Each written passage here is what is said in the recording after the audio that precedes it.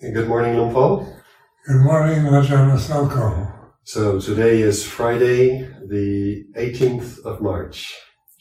Thank you for taking some time to share some Dhamma with us again. Last question and answer session we did, you were talking about grasping. And so I was wondering if you had any further reflections to share on grasping, the way we grasp at our experience and create an identity out of that grasping.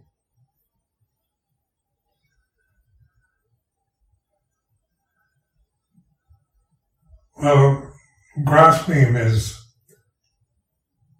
a function of the senses. Say what you see, you concentrate on. If you like it, if you don't like it, you look away or deny its existence. So grasping is just natural to the conditioned realm. And that's why when we grasp out of ignorance, out of not understanding Dhamma or ultimate reality, then the grasping becomes habitual, both in terms of holding on or resisting. So, because we are creatures of habit. Our bodies are a habit form, and what we think and believe and our emotions are habitual patterns that you can trace from the early part of your life to the present. So, our refuges in Dhamma are in consciousness, because consciousness isn't a condition. You can't grasp consciousness. Much as scientists and psychologists at this time are trying to define or objectivize consciousness, they can't do it because it's nothing you can grasp. You can't grasp what you really are. But what we grasp is what we're not. And this is out of ignorance, out of avijja, and the Pali term for ignorance, not understanding Dhamma, not understanding the ultimate truth, but in the way we're conditioned to react, to perform, to believe, to think everything that is changeable and mutable, we tend to identify with and grasp. And so the advice of the Buddha in his teaching is to let go. It doesn't mean let go of the grasping tendency. To see the grasping tendency, you have to know what it is. You can't just, out of your intellect decide you're not going to grasp anything. That's impossible, because you don't understand what it means to grasp conditions, because it's so much a part of what we're conditioned to do, from the ego, from the cultural conditioning, religious conditioning, social conditioning. We're asked to believe, to agree, or to reject, to make judgments, value judgments about everything. And that's how we're conditioned to operate, and with these forms, such as, the forms are in space, and the space is in consciousness. So consciousness, you can't get beyond it. You can't try to see your own eyes. There's no way you can see your own eyes in any direct way. You can look at a reflection in a mirror is about the best we can do, but that's not the object of the eyes. Is that their function is seeing, and consciousness, you can't find it as an object, even though at this moment you're conscious. So by letting go of conditions, phenomena that we bind ourselves to, limit ourselves with, that we resist or indulge in, by seeing the suffering we create through this these habitual patterns that we're addicted to, we have the insight, we begin to realize that we're not these conditions. That lying behind all conditions is the unconditioned, or the unborn, uncreated, unformed. And so the Buddha said in a sutta I like to quote from the Nibbana Sutta is, there is the unborn, uncreated, unformed, unconditioned. Now you can't imagine that. Try to imagine anything that's unborn, unformed, uncreated, unconditioned. All you can do is maybe create a word for it, like unborn, a negation of born, created, formed, and conditioned. But with mindfulness, you begin to see that when you try to figure out, try to imagine the unborn, the thinking mind can't do it. It's beyond its ability to create an image, because there's no image to it. It has no image, it has no quality other than the conscious knowing that this moment is like this. So I used years ago, I used to contemplate in trying to imagine the unborn, uncreated, unformed, unconditioned. And I would experiment. I just watch myself do this. What is something unborn? And you can't find anything in imagery to satisfy that demand. But you stop thinking. You stop just this proliferating thought habit to try to imagine something that's unimaginable. And you begin to notice that that's silence. Behind the forms, the conditions, is silence. And that's consciously, no silence is like this. If you want to call it silence or emptiness or these words, you can call it the unborn, uncreated, unformed, unconditioned, because when you give up trying to define and describe and give qualities to that which is beyond quality, that which has no quality other than pure presence here and now. So you're always in the present moment.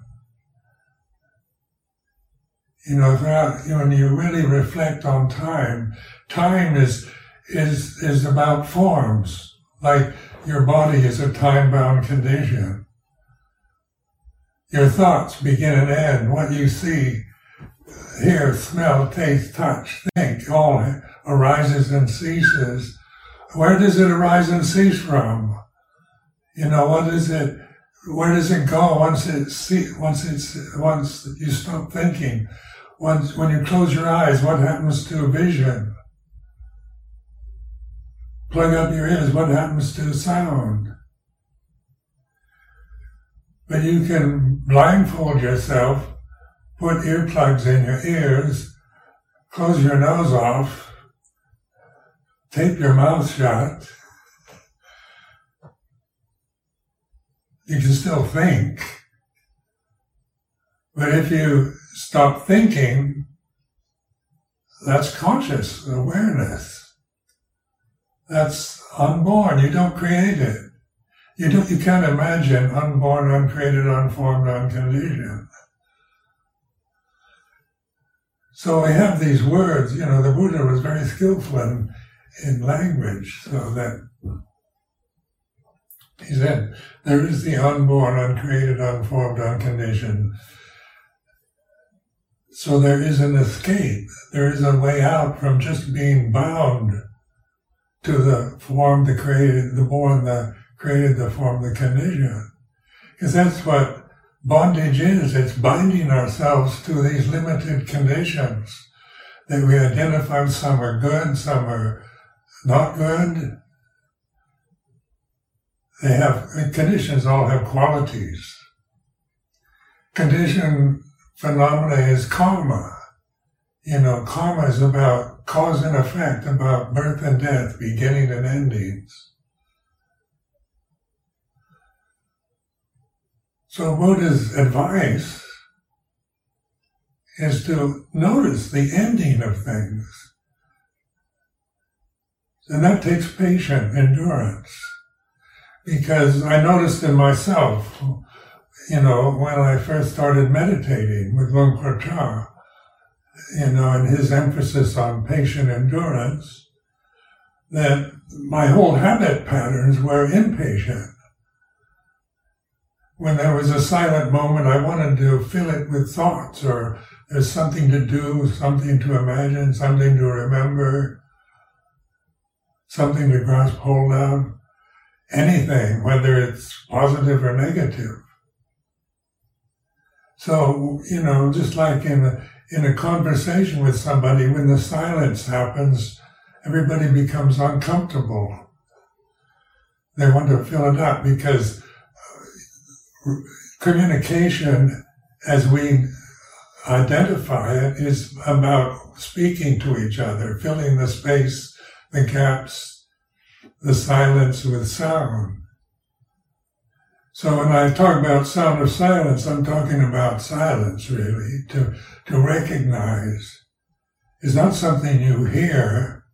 It's not a sound in the sense of sound has a beginning and ending. Sound of silence doesn't have a beginning or ending. And as you investigate it, this is something to investigate. To prove to yourself that, that Buddha gave the directional signs, but it's us, it's each one of us must go in that direction, which is always here and now. It's not really a path that has any length to it. It's not a condition. All paths are sankharas, are conditions. But it's all, you end up always with this here and now awakening, because the present moment is experience here and now. It's like this. And that's all there is in life, is the present moment. That's what we experience. And that's eternity, timelessness. So in modern parlance, eternity tends to be time that has no beginning and ending. But that doesn't make any sense, because in terms of insight into reality itself, silence doesn't begin and end. Consciousness doesn't begin and end, isn't born and die. But forms come and go, just in a daily experience, like thoughts drift through consciousness, they manifest and cease in consciousness. What we see manifests in consciousness and ceases in consciousness. So consciousness is always the vehicle, it's not really a vehicle, but it's the presence where the unmanifest the manifestations come from the unmanifest. Now try to imagine that, put that into words that make sense, because the unmanifest you can't imagine, you can't define. But when we talk about unmanifest, unborn, uncreated, unformed, unconditioned, as the reality of here and now, when you stop thinking, when there's that gap between the words, you suddenly awaken to the reality of consciousness is like this. But it gets ignored when we're trying to figure out what consciousness is, and we're trying to figure out what letting go is, what non-grasping is. So I remember having insight into letting go of conditions. So then I attached to the concept of letting go. And what I found out of it I was doing, it worked for a while very well. It kind of cleared out a lot of habitual patterns and thoughts and feelings that I, had held on to most of my life. But then the attachment to the words letting go, you have to let go of. And letting go isn't getting rid of things. So what I was doing, is I found out after a while the mantra of letting go was not working because I was using it to stop thinking, to get rid of thought rather than letting thought cease. So when I'm somebody who's trying to stop thinking, I can't do it. I can't stop. As an entity, as a personality, as an ego, it's conditioned to think. And that's what it does, it thinks. But all those thoughts, all those memories, all those sensory perceptions, space and time themselves are perceptions, they're conditions. So space and time are conditioned, and they manifest in consciousness. So this is quite amazing when you have this insight for yourself. It's not a belief, it's an examination of the here and now. And this is where when I say trust your awareness, I don't mean you trust your views and opinions about yourself or the world or anyone else's. Not about believing in what the teacher says or what the Bible says or the scriptures or what your teacher tells you or what whatever it's a perception that we grasp blindly. Or is it letting go is the suggestion to conscious awareness to relax, let go of the conditioned realm and realize the reality that's always here and now, whether you're sitting, standing, walking, lying down, awake or asleep. Consciousness doesn't cease.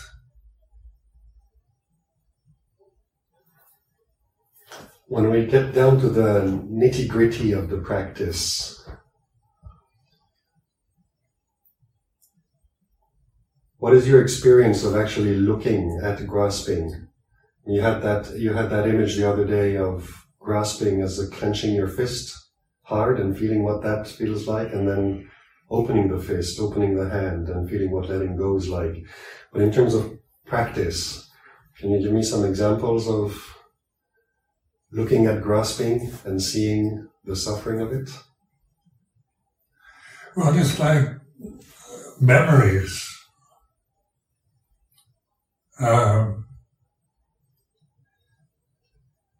In my early years at Wat Pah Pong and with Luang Por Chah, I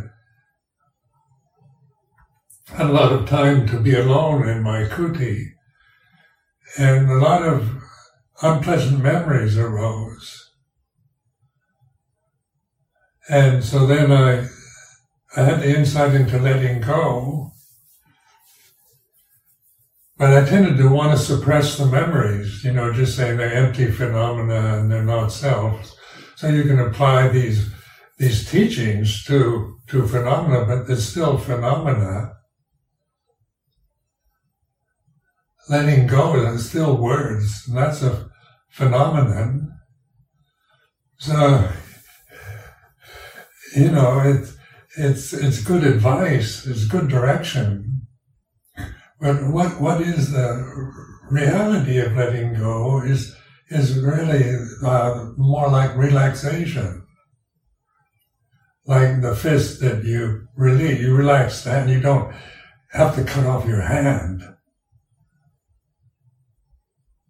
Or try to pry your fingers from their grip. You just relax. You can see tensions in your body as you're aware of the way your shoulders hold tension, or your solar plexus. You feel certain movements or uncomfortable feelings as a sign of grasping. So you go to that and allow it to be what it is. You're not trying to get rid of it. You're patiently allowing the condition to be what it is, no matter whether it's physical pain or emotional anguish or just nonsensical thinking.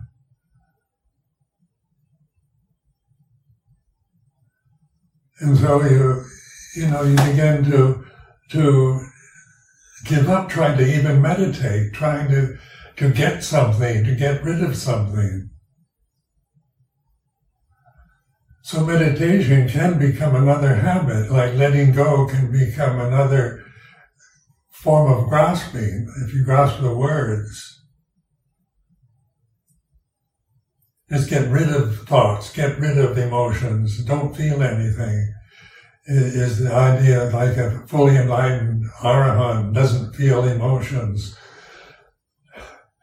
How we idolize, that's a projection of an Arahant is, the Arahant is the unborn, uncreated, unformed, unconditioned. Not a person. Not a personality. Your personality can never become enlightened. Whatever it might be, no matter how spiritually oriented you believe you are, or how worldly you assume you are, they'll never get enlightened, no matter how many beads you count on a rosary, or prayers you make, or chants you chant, or retreats you go to.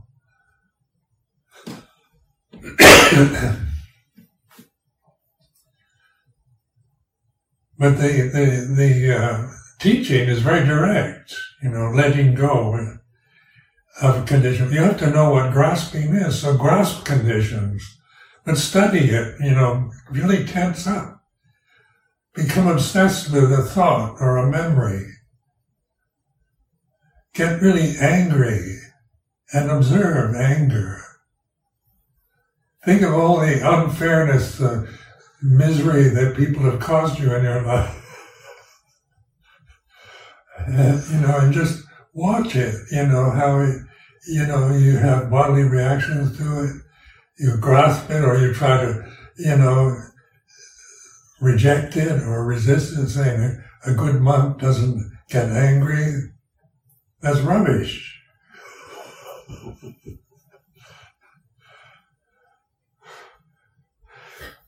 Ajahn Chah apparently was suggesting to one of his monks, I don't know if it was during your days in Wat Pah Pong or not, there was one junior monk who was very irritable, and Ajahn Chah suggested in the middle of the hot season that he goes back to his hut, closes all the shutters in the middle of the day, wraps up in all the blankets and clothing he has, and just sit with it.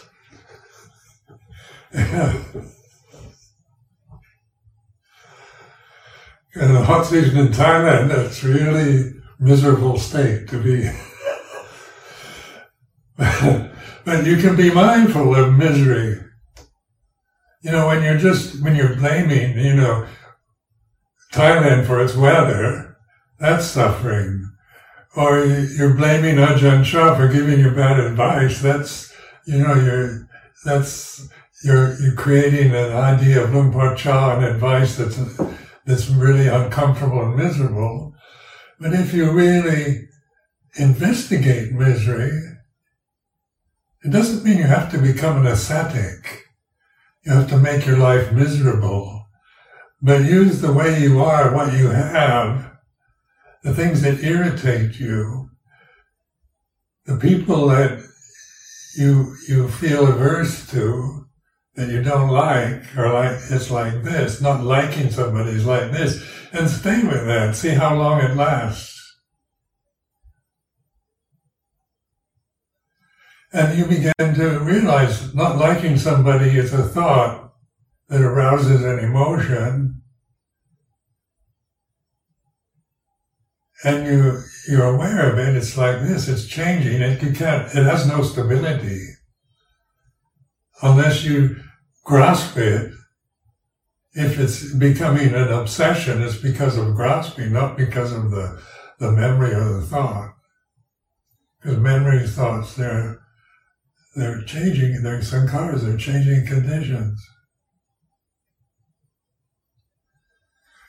Experiment with yourself. Buddha's giving you the right, the encouragement to investigate life.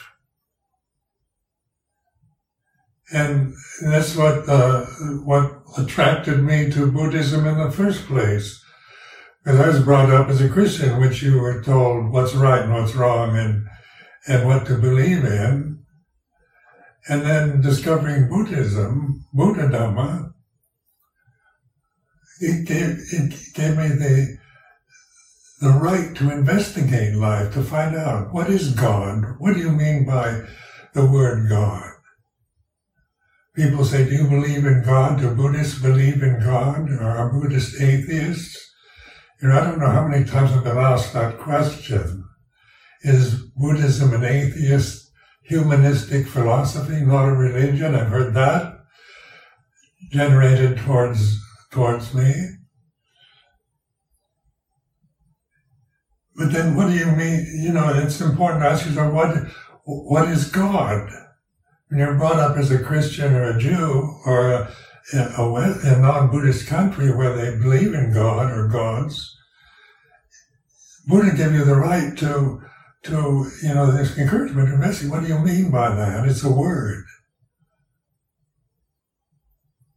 So, and then, you're told it's, you have pictures, like childlike pictures of an old man with a white beard up in the sky. Is that, that's a very strong image of God in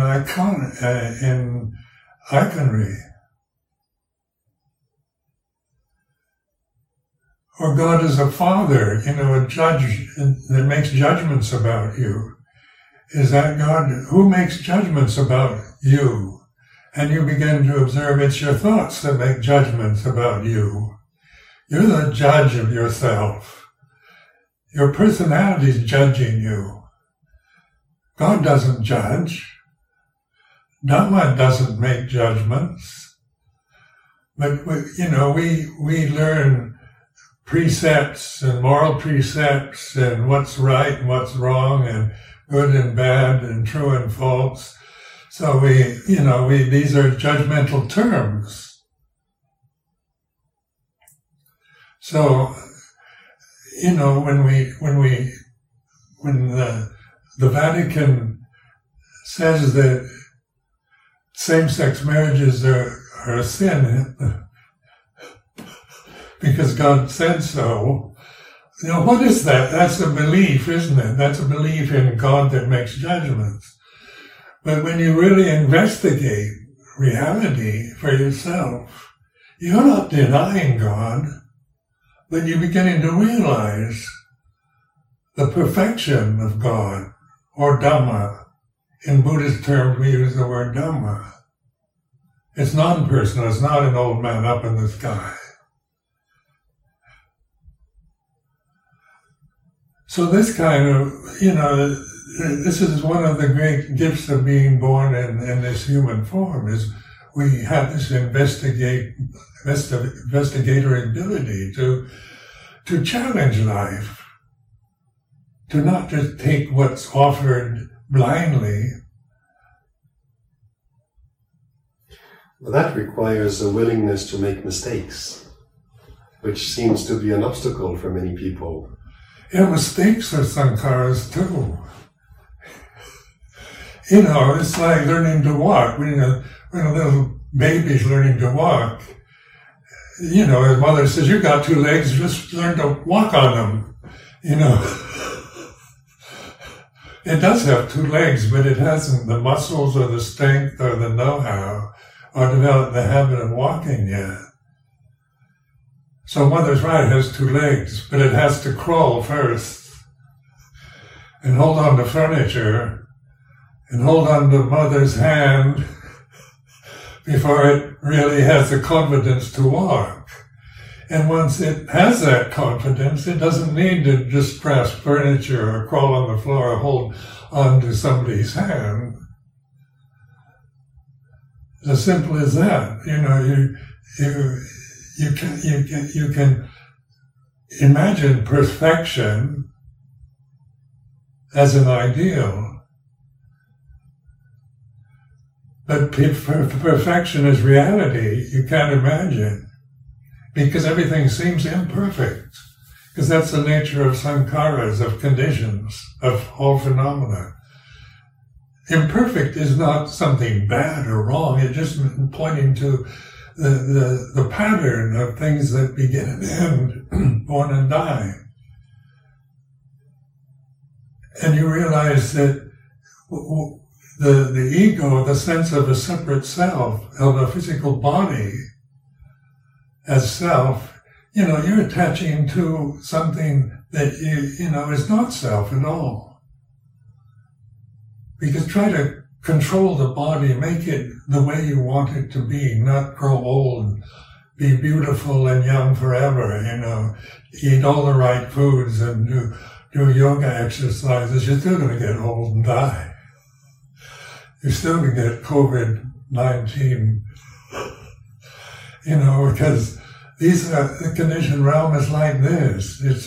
It's mutable, it's changeable. And that's the way it's supposed to be. That's perfect. When the Buddha gave the 3 characteristics of all existence, anicca, dukkha, anatta, this is what's common to all sankharas, all phenomena. They're not equal in their quality or abilities, but they're equal in their form, in the way they manifest and disappear. And learning to trust yourself just by observing a thought. You know, it disappears. Just the English pronoun, personal pronoun I. You know, it's one simple letter in the alphabet. And think it, and it's gone. What's left after I disappears? Where does it arise from? Where does it manifest from? Oh, we say the mind. But the mind is oftentimes used for consciousness, and the consciousness and mind can be very confusing, using the 2 words. But when I use the word mind, it's for the mental phenomena, emotions,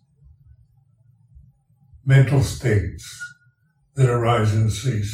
Consciousness is where mind states arise and cease. And where do mind states arise and cease? They don't, you know, is from this formless, invisible reality of awareness, here and now. And that's all there is.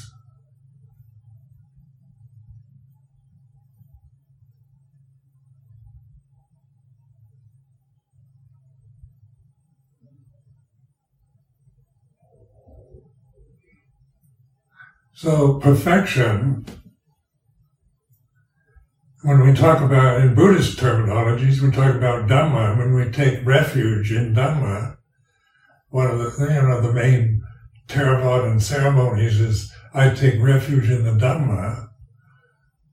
What are you taking refuge in? Some kind of ideal of something called Dhamma that is something so remote that you don't know what you're taking refuge in, or you're taking refuge in Buddha, you're taking refuge in a memory of a dead sage. You know, is it, or is it's just a habit pattern of chanting Pali and Theravada Buddhism? Is it just habit pattern, cultural conditioning, religious conditioning, or is it much more profound than that?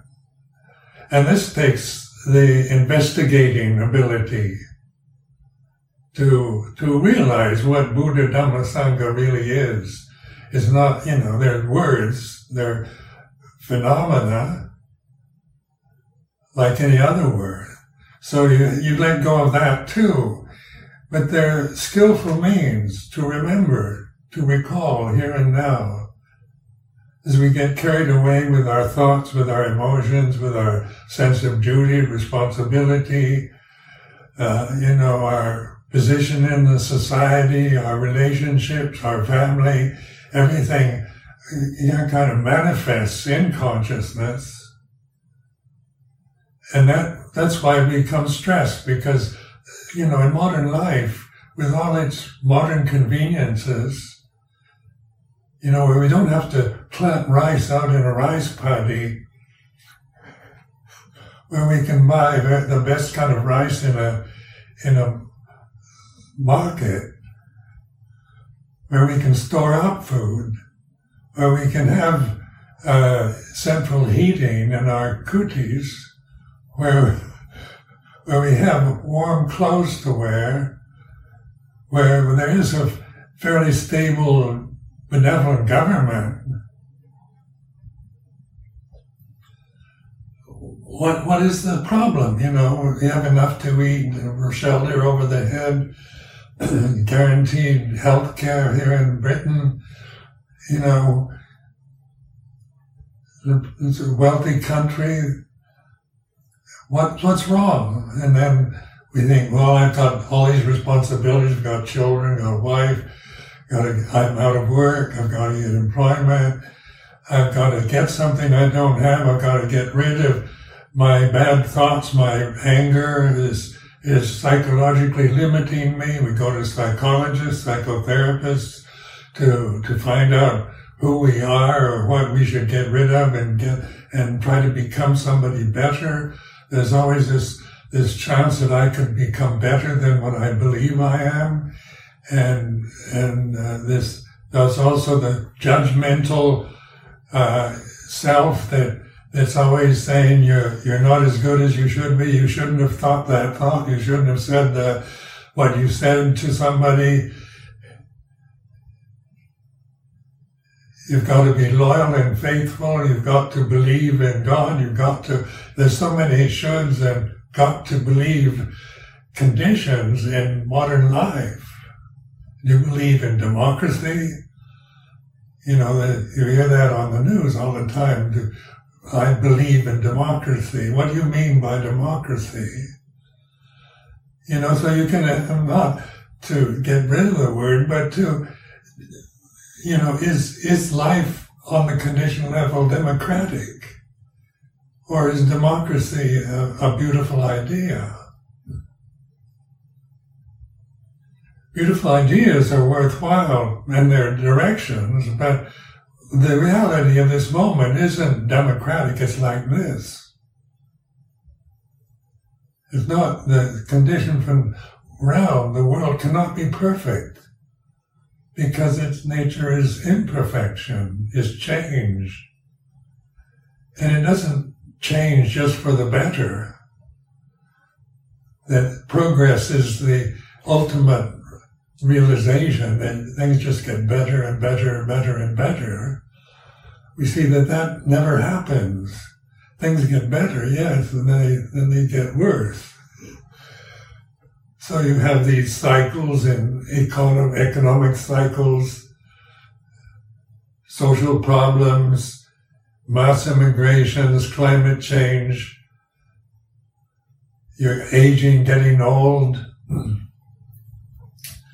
All these changes are are imperfections, aren't they? They're the downside of what went up, of inspiration, of the ideal democratic system that never changes. But what doesn't change at this very here and now reality? And this you realize for yourself. And all I can do with these reflections or point to it and keep reminding you, and then what you trust is your awareness, not what I say, but you can investigate what I say. What is the unborn, uncreated, unformed, unconditioned? In terms of experience here and now. What you're saying is quite powerful, because basically with your description just now of democracy and climate change and all of that, sounds like you're saying everything's falling apart, the world's going to end, but it's perfectly okay. That's something we're not used to hearing. Well, falling apart is impermanent too. It's changing. Falling apart is a bit too severe, but like an inhalation or exhalation. You can only inhale so far, and you have to exhale. And that's the nature of phenomena of change. That's what it's supposed to do. What arises ceases. The body's supposed to get old and die. That's what it's meant to do. That's its reality. It's non-self. It is born. You didn't ask to be born, did you? I don't remember it, no. I don't remember ever asking my parents to be born or gone or anyone else. And I don't remember being born. I just know that the result of my mother giving birth is this. At 86 is like this. And that's the way it's supposed to be. So what's the problem? So I don't make a problem about it. I still, no matter how much I reflect in this way, in the here and now, the body's still going to grow old, get sick and die, and you're not attached to it anymore. It's just doing what it's supposed to be doing. And it's not personal anymore. It's not thinking, I'm old, I'm no longer good looking like I used to be. My eyes aren't very good, my ears, I can feel sorry for myself. Will you still need me? Will you still feed me? I can worry about, am I needed or will I be fed? I can, in a month, that's the constant reflection. Bindabad is, will you still feed me? So, because we're dependent upon other people feeding us.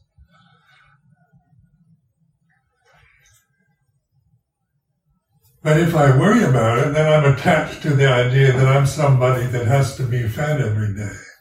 For example, in becoming a bhikkhu, and Ajahn Chah's style of teaching was we only had one meal a day. And I was brought up with a mother who insisted I have 3 square meals a day, otherwise I'd lose my health.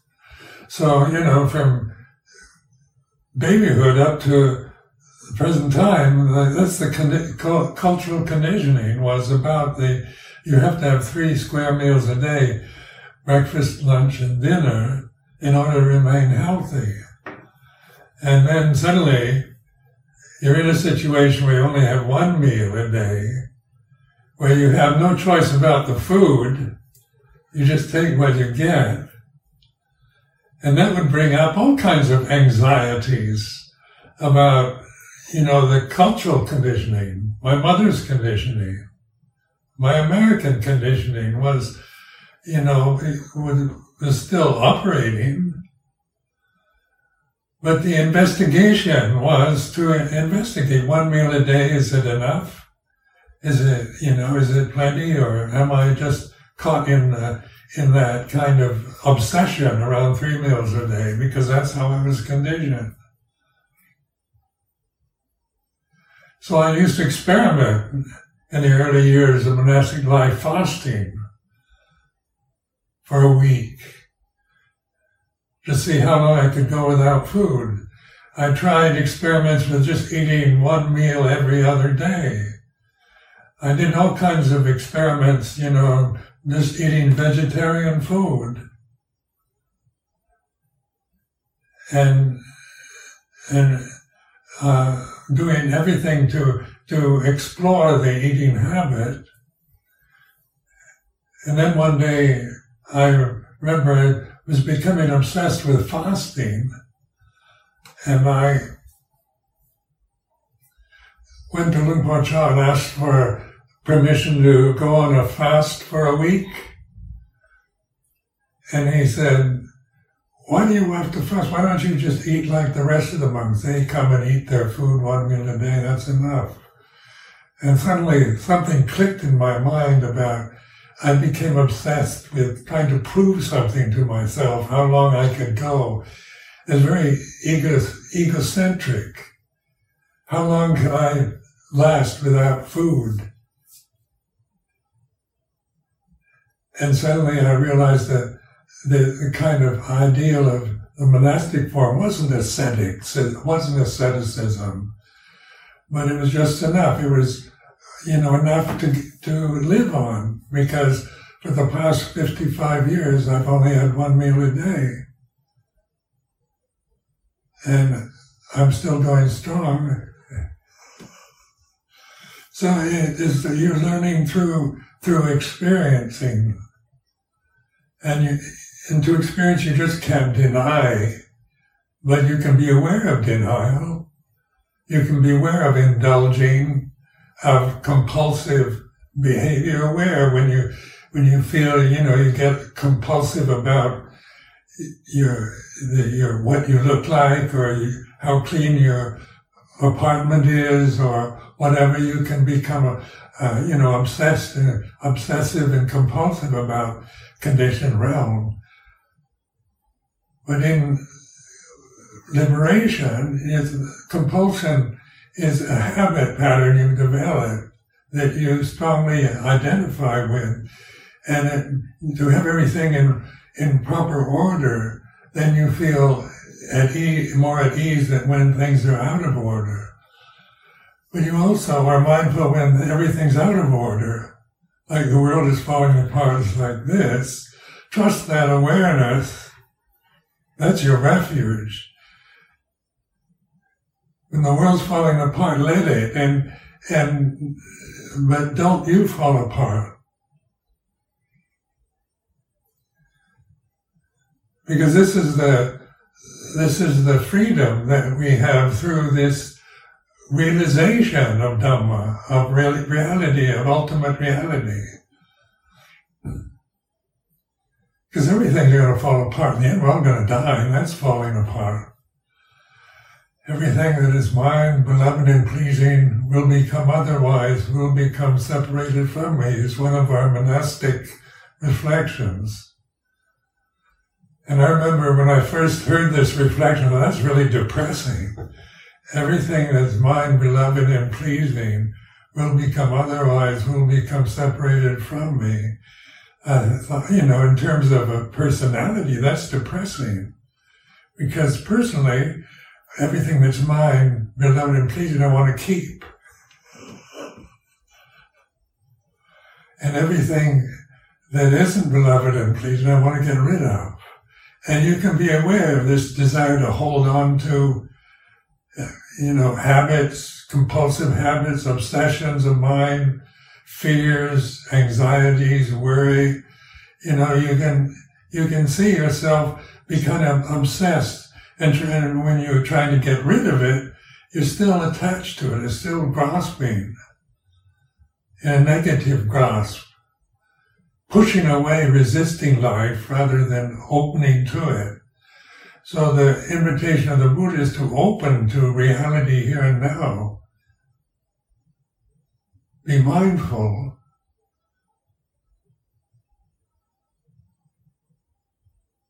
Release your faith. Trust this. Yesuda Wanta Bamunjan Tu Satang.